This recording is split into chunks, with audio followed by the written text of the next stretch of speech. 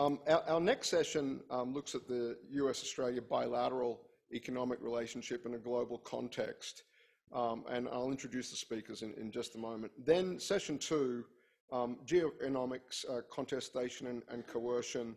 And then our third session and our last session, 11:30 through 12:15, is very much back in a defence security frame, transforming the alliance for collective defence challenges. So you can see the substantive lay of the land, bilateral economics, that geoeconomic space, and then defence, more focused on in our last session. But to get underway with this first substantive session, the United States bilateral economic relationship in a global context.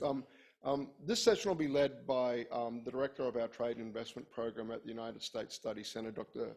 Stephen Kirchner, immediately to my left.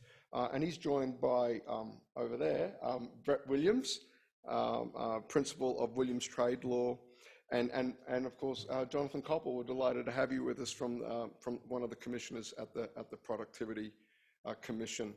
And I will retire and hand the session over to you, Stephen. Over to you. Thank you.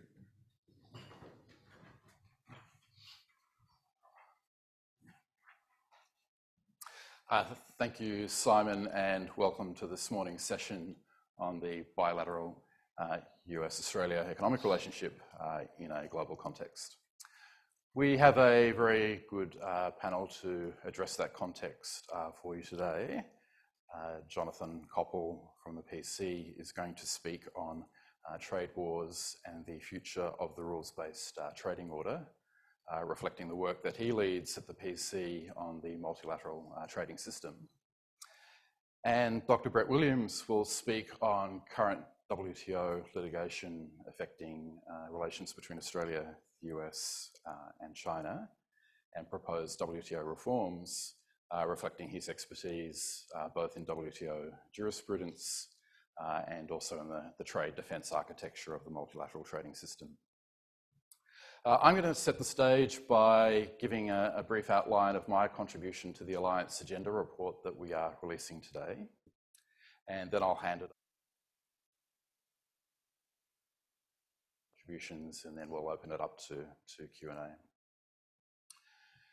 The Australia-US economic relationship got through the last 4 years in better shape than some other bilateral relationships that we could point to.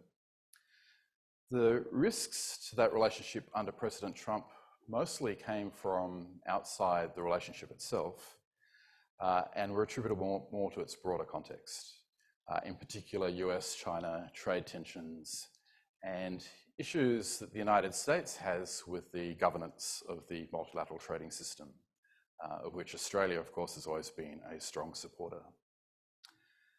Neither of those issues goes away with the transition to President Biden, but the policy approaches that the new administration brings to those issues are likely to be more constructive, not least in terms of Australia's ability to work with the US in addressing issues of common concern in ways that enhance rather than inhibit global trade.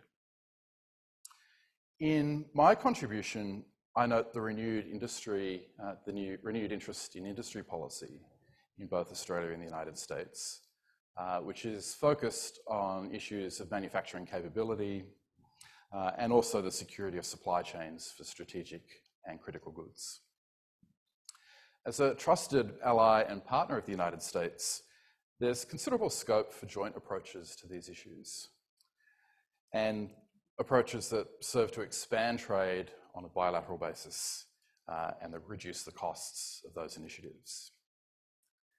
However, this will require the development of new coordination mechanisms, which for the most part do not exist or exist only on a very limited and ad hoc basis.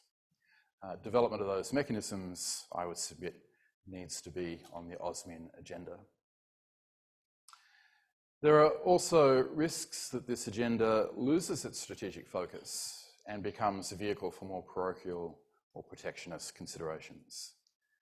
The Democratic Congress in the US in particular will be looking to harness this agenda for domestic employment and other objectives.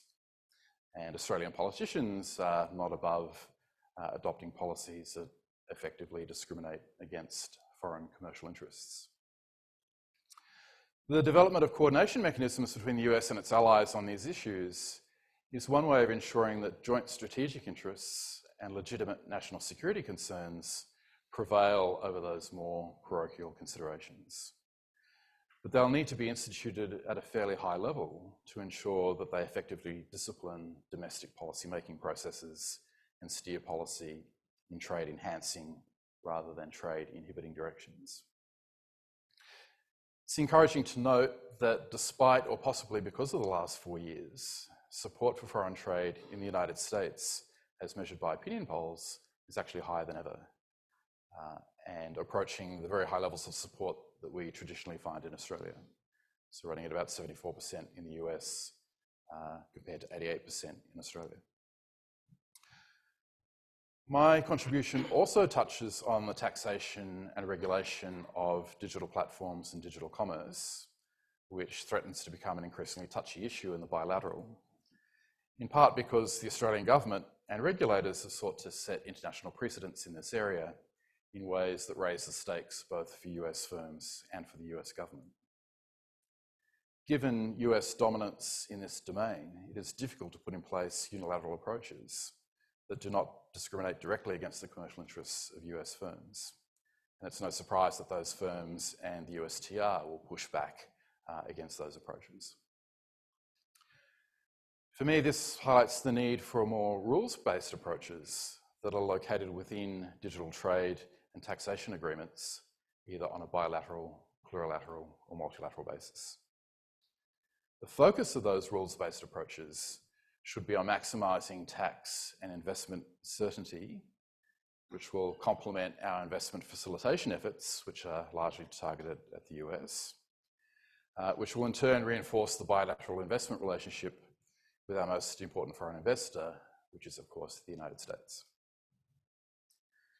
So with that, I'll hand over firstly to Jonathan Koppel.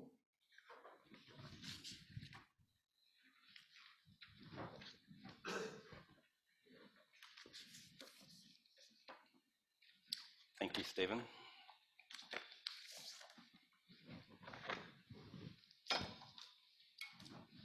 Be lost without my glasses. So I want to talk this morning about one part of the rules-based order, and that is the international trading system.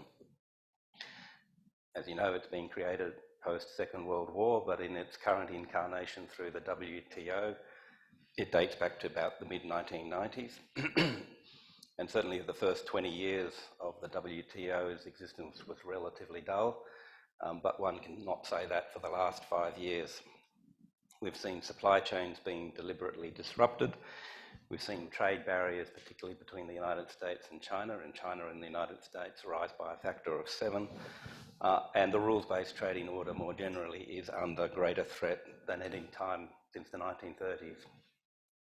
So what I want to do today is to share some of the views on how we reached this point, how it will affect the Australian and the broader international economy, and what policy options do we have as a mid-sized open economy to shape the rules-based trading order.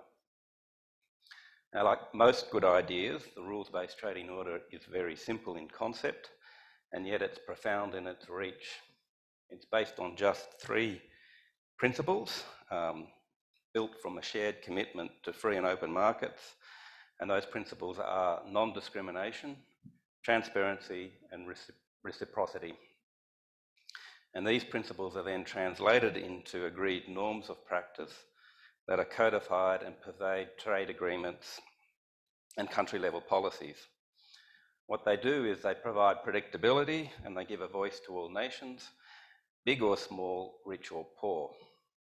And the rules-based trading system was a bold plan, and it worked. It secured progressively lower trade barriers and kept them low. This has been a driver of economic growth, lifting living standards and contributing to poverty reduction. The World Bank estimates, for example, that over the past quarter century, more than 1 billion people elevated themselves out of extreme poverty, and in many cases, by seizing those opportunities that international trade has created. But despite the world trading system's strengths and accomplishments, support for this liberal global order is wavering. If you take President Trump's inaugural address in 2017, he declared, "We must protect our borders from the ravages of other countries, making our products, stealing our companies, and destroying our jobs."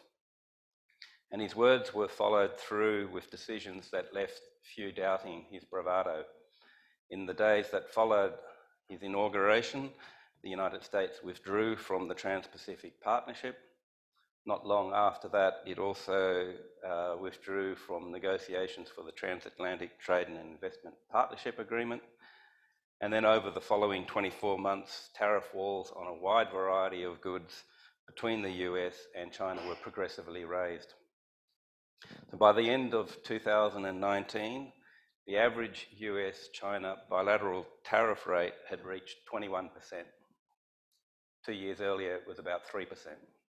And equally, the China-US tariff rate by the end of 2019 had jumped from 8% 2 years earlier to just under 22%. And since then, they've remained broadly unchanged. They've come down maybe a percentage point or two.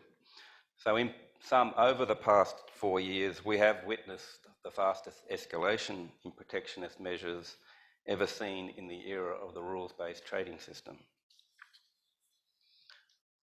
And I think it's a major concern when countries not only begin to question the value of the rules-based trading order, but take deliberate steps to weaken it.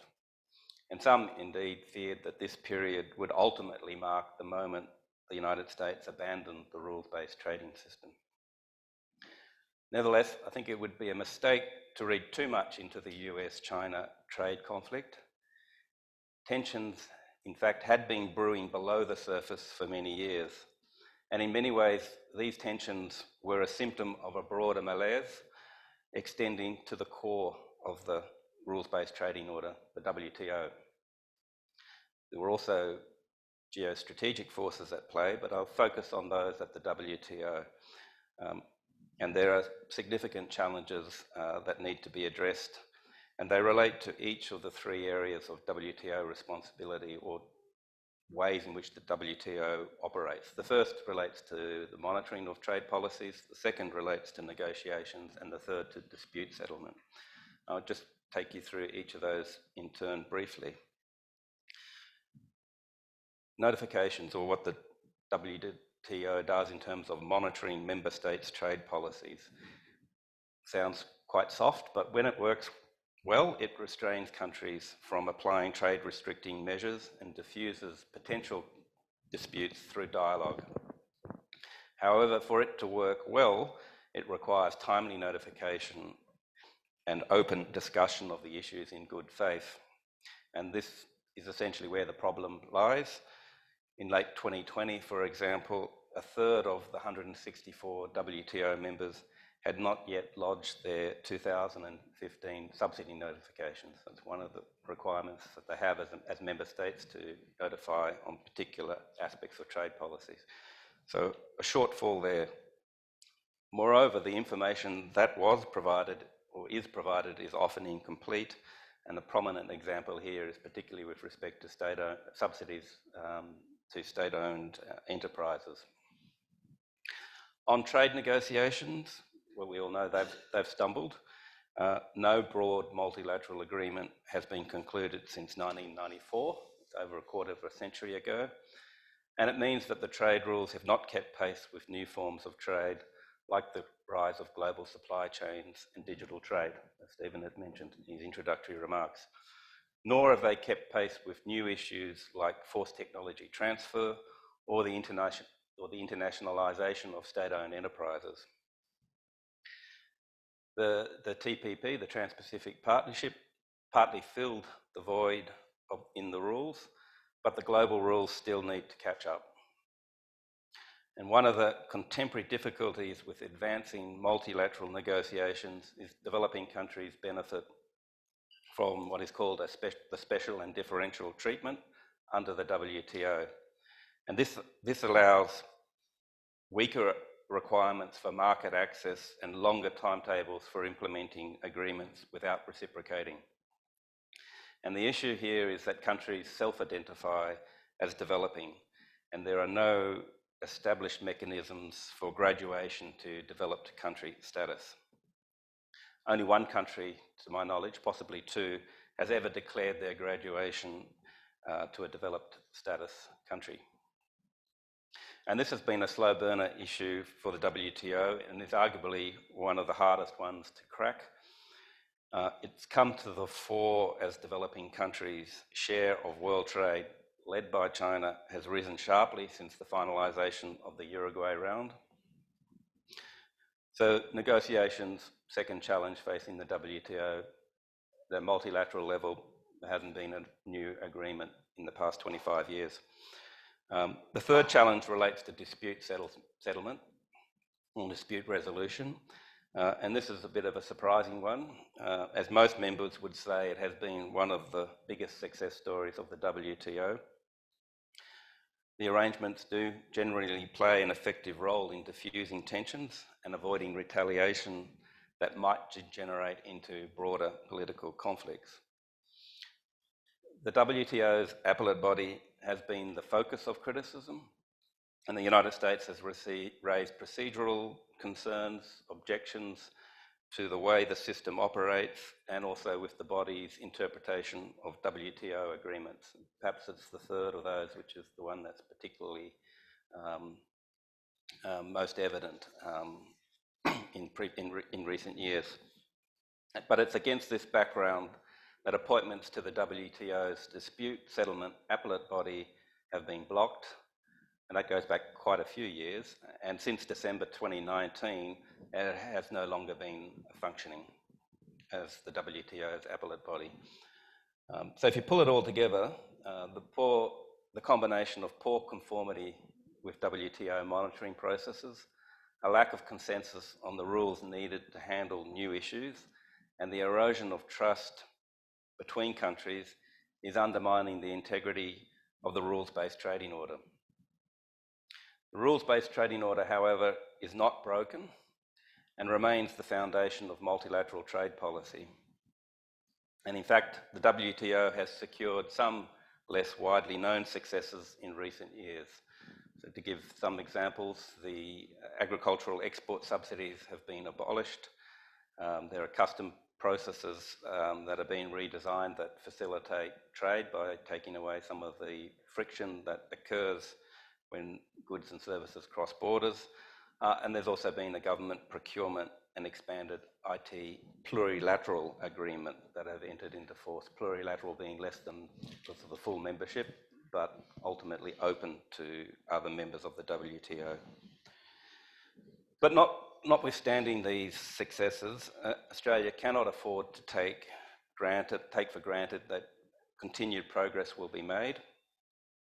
And even though the US and China have reached some kind of truce, the absence of trade conflict will not, of course, by itself reform the rules-based trading order. The rules-based trading order, in my view, and the broader spirit of multilateralism more generally, has reached a fork in the road. And leading off to the right, you could say that the trade fracas of the last 4 years could be the first act in what could become a prolonged era of nationalism and protectionism. Or leading to the left is a road yet to be sealed that restores trust and confidence in the multilateral trading system and can update the agreed rules that deal with the challenges of the 21st century. Now, the Productivity Commission sketched out in a 2018 report a picture of what the destination reached would look like when turning right. I won't elaborate, but it certainly doesn't look pretty. And it's anyone's bet on what the destination when turning left ultimately would look like.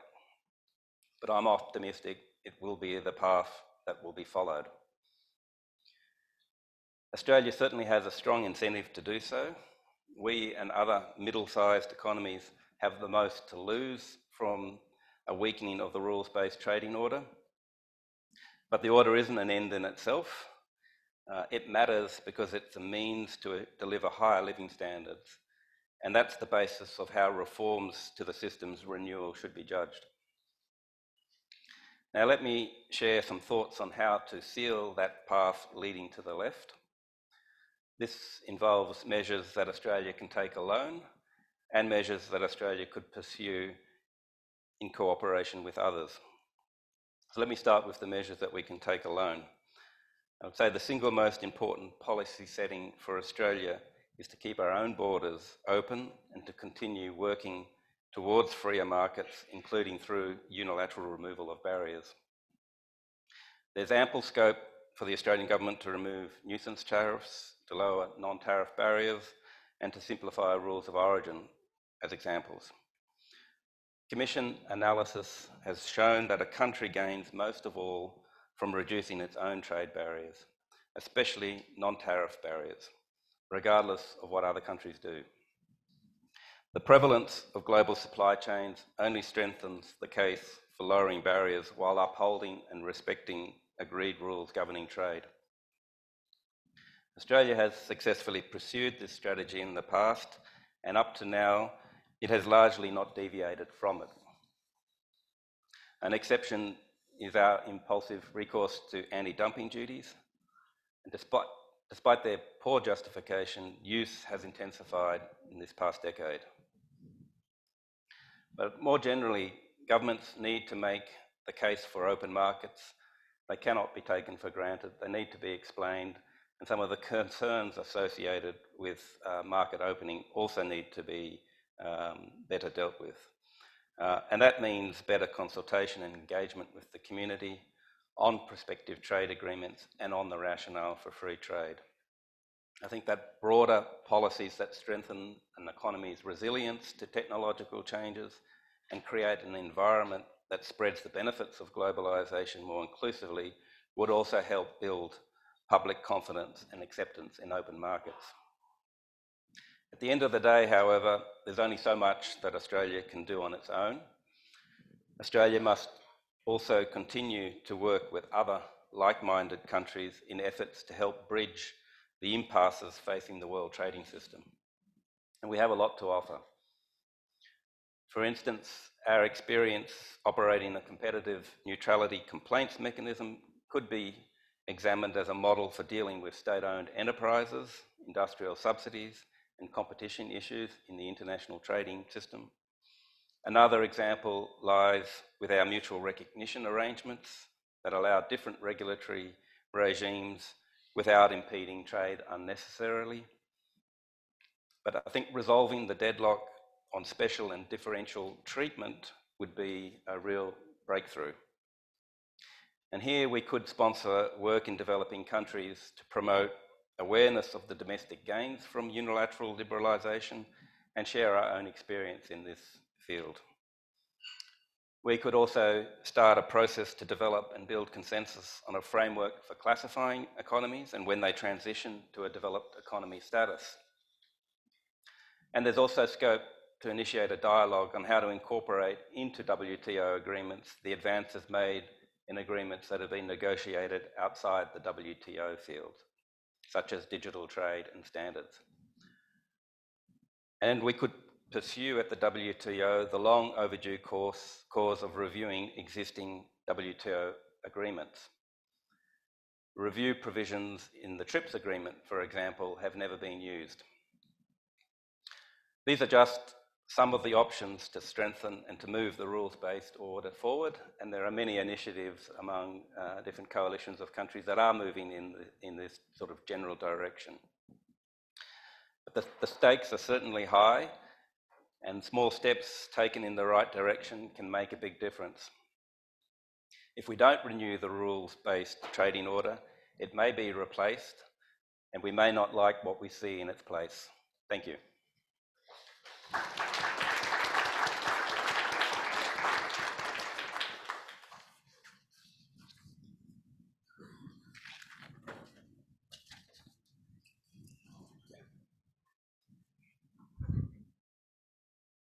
I'd now like to welcome Dr. Brett Williams. I'm going to turn the microphone on.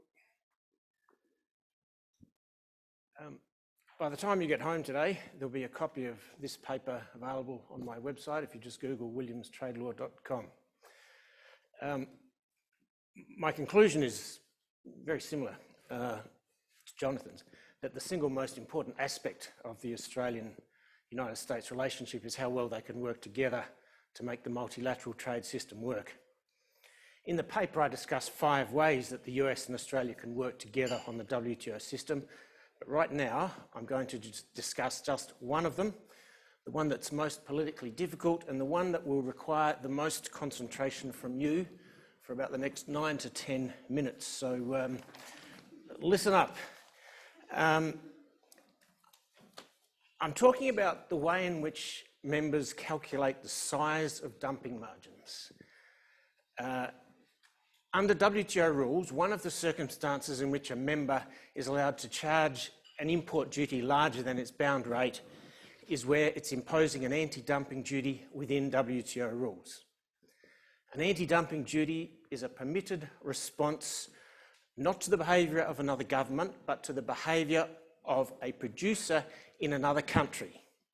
That is, they are charging lower prices for units exported than for units sold in the producer's home country.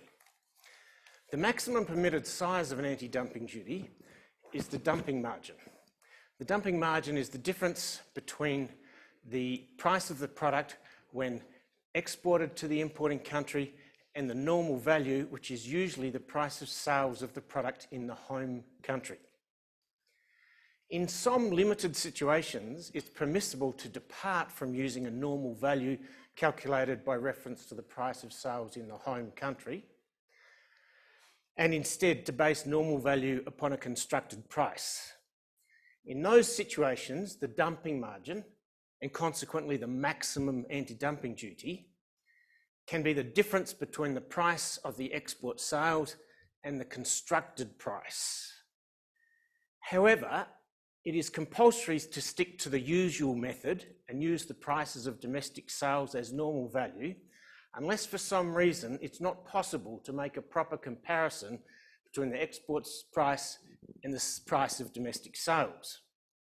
That could be because there are no domestic sales of the same product, or there's not a big enough volume of the domestic sales, or because there's some special situation in the domestic market which makes it impossible to make a proper comparison between the prices of export sales and the prices of domestic sales.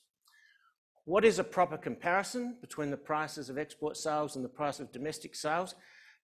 Well, some might contest this, but I think it's a proper comparison is one which reliably indicates whether the particular producer is selling at lower prices for units exported than for units sold in their home country.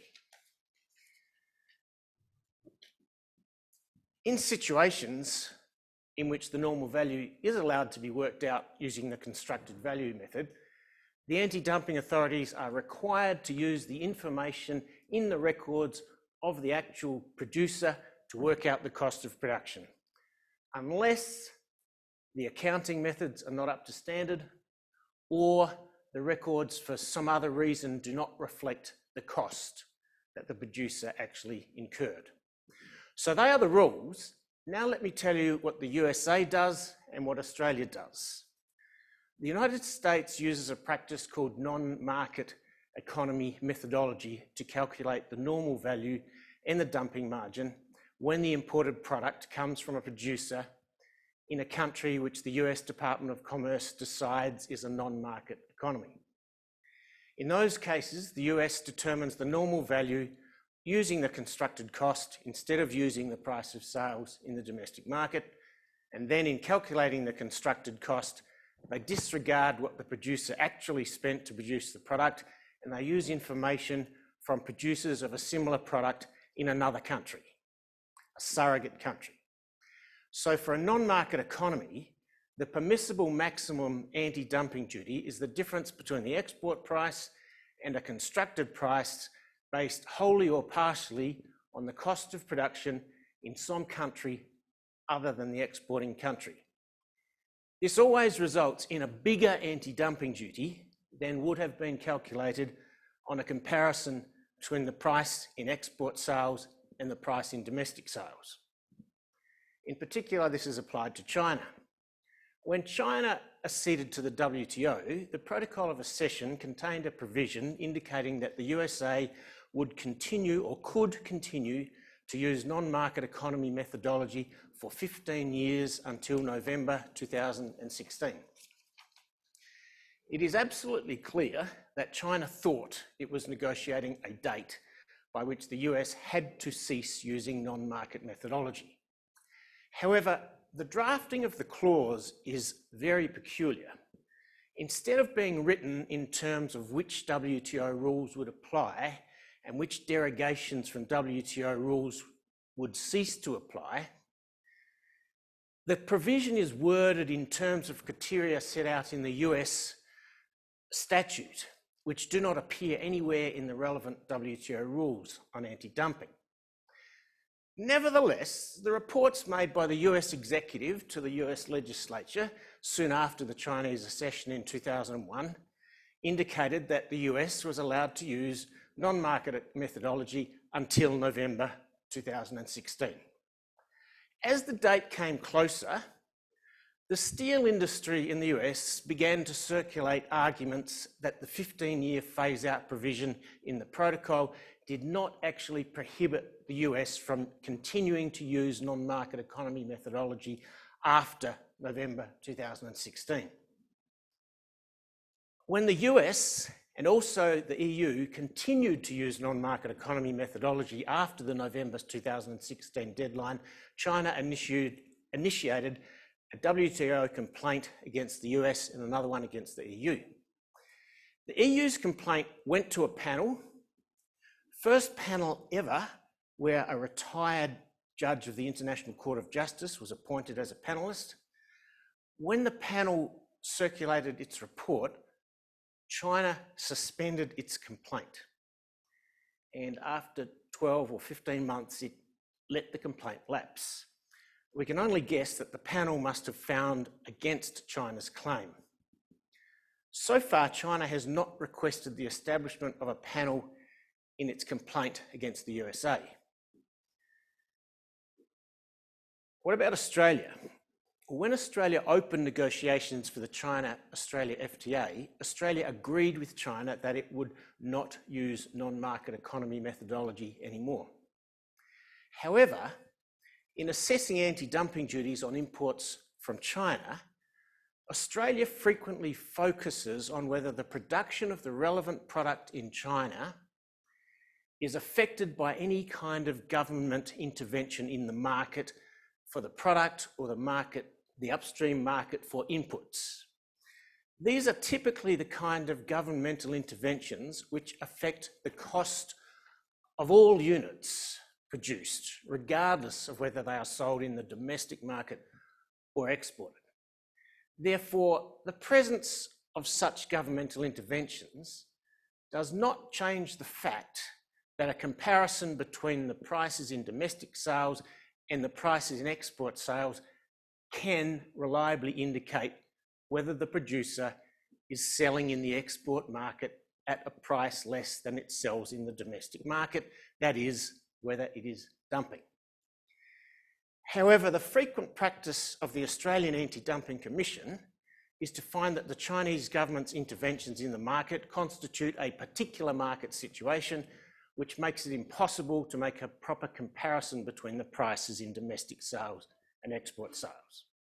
And upon that basis, the Commission reverts to using a constructed normal value. Then, when the Anti-Dumping Commission determines the constructed value, it discards the information about the real costs incurred in the records of the Chinese producer and instead goes to another country or another source of information to work out the cost of some inputs. Just like the US non-market economy methodology, the Australian particular market situation methodology always results in a bigger anti-dumping duty than would have been calculated on a comparison between the price in export sales and the price in domestic sales. China has argued against these methods whenever it can, but China has now begun to respond in kind. First, China initiated an investigation on barley imported from Australia in response to an application from the Chinese barley industry that argued that interventions by the Australian government in the market created a situation that justified departing from the usual method of determining dumping margins using domestic prices. As it turned out, China found a different basis for finding a very large dumping duty in the barley investigation. Since then, the Chinese wine industry applied for a dumping investigation on imports of wine from Australia, arguing that Australian government interventions justified departing from using the prices of sales in Australia to determine dumping margins. The Chinese authorities have accepted that argument as part of their reasoning when they imposed the provisional anti-dumping measures on imports of wine, which has hit very hard on the Australian wine exports. On the US front, China has now twice initiated investigations of dumping by US firms, and in those investigations is considering whether, in the light of various market interventions by the US government, whether the US should be designated as a non-market economy for the purposes of determining the anti-dumping duties which China will then apply to imports from the United States. The methods used by Australia and the USA make no sense. They do not help to determine if a Chinese exporter is selling at one price at home and at another price in the export sales. The methods can result in the imposition of anti-dumping duties on Chinese exporters who are selling at exactly the same prices in the home and the export markets. This issue is a festering sore in the relationship between the US and China, and in the relations between Australia and China. My personal opinion is that I do not believe that China can be enticed into genuinely participating in a round of trade liberalisation in the WTO unless this issue is resolved. If Australia and the US want to achieve further trade liberalisation in the WTO, I believe they must put on the table the way that they calculate dumping margins on allegedly dumped imports from China. And if they were to receive sufficient reciprocal trade liberalisation on market access for goods and for services, then the USA and Australia have to be prepared to give up the irrational and unconscionable ways in which they currently inflate the size of dumping duties on imports from China. When you look at the paper, you'll find that I also discuss 4 other issues. One is the essential need to do something about the special and differential treatment being used as an excuse for non-reciprocity in negotiations. The second one is that the US and Australia could work together to restore a cautious attitude to the scope of the essential security interest exception in GATT. And finally, Australia and the US could work together to reinforce the rule that members cannot impose retaliation unless and until they've obtained authorisation from the WTO dispute settlement body. Thanks very much for working so hard to follow that difficult presentation.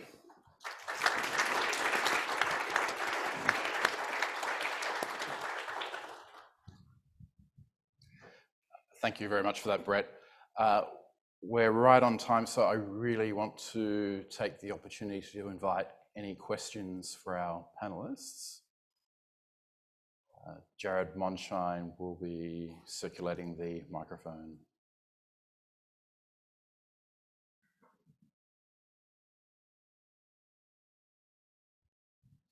Yes, hi. I think this is for Jonathan. I'm interested in basically how can global trading companies in the US and Australia address their carbon footprint and the disruption to supply chains such as we've seen with COVID-19 while still pursuing a multilateral trading system and realizing the net zero by 2030?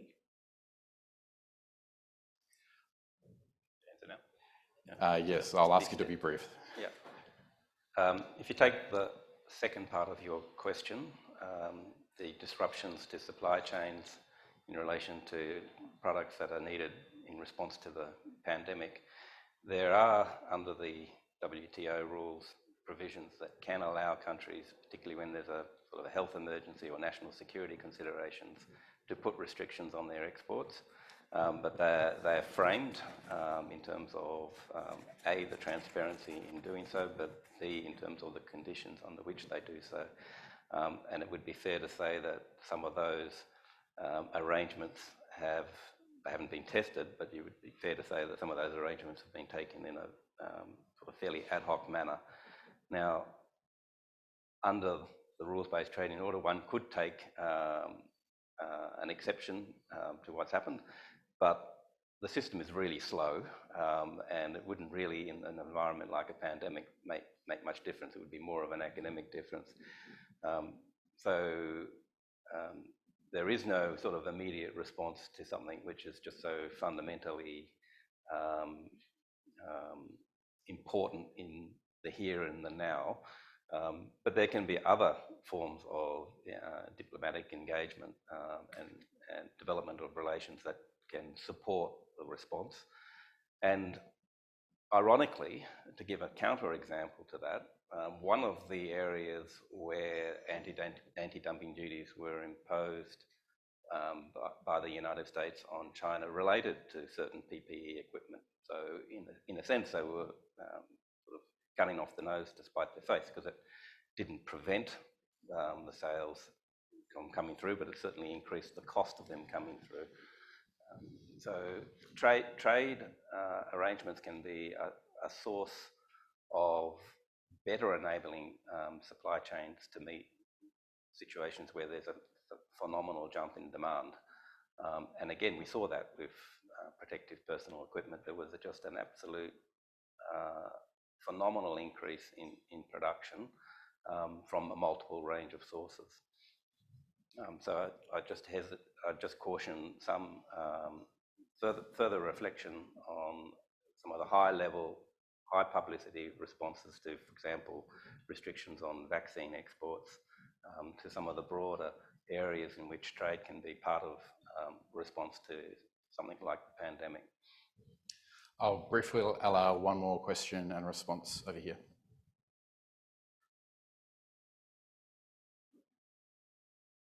Hi, I'm Bryce Wakefield. I'm with the Australian Institute of International Affairs. My question is to Brett. You speculate that China withdrew or suspended its complaint to the WTO when it found out that the panel was going to judge against it. I'm kind of wondering if you have any speculation as to why the panel was going. What was the panel's reasoning? Why do you think it was going to reject the Chinese complaint? Because that rejection would seem to go against your argument, and I'm kind of interested in it to know if you have any idea about why that might be. Well, I don't know. The panel report has not been issued. If anybody has leaked a copy of it, I have not seen it, so I don't know what the reasoning of the panel was. However, the provision in Article 15 of the protocol is complicated. It's not worded in terms of the rules of the WTO, which can be deviated from for a specific time. It's worded in terms of whether Chinese can satisfy this criteria under the US law. And it talks about two situations: whether or not China can establish that the particular sector is operating on a market basis, and if China can't establish it. And then it has this in the situation where China can't establish it, it says it doesn't have to use Chinese prices or costs. And then in the last paragraph of the provision, it says, however, paragraph 1B, the one that says that the US can keep using prices and costs other than Chinese prices and costs, is to expire in November 2016.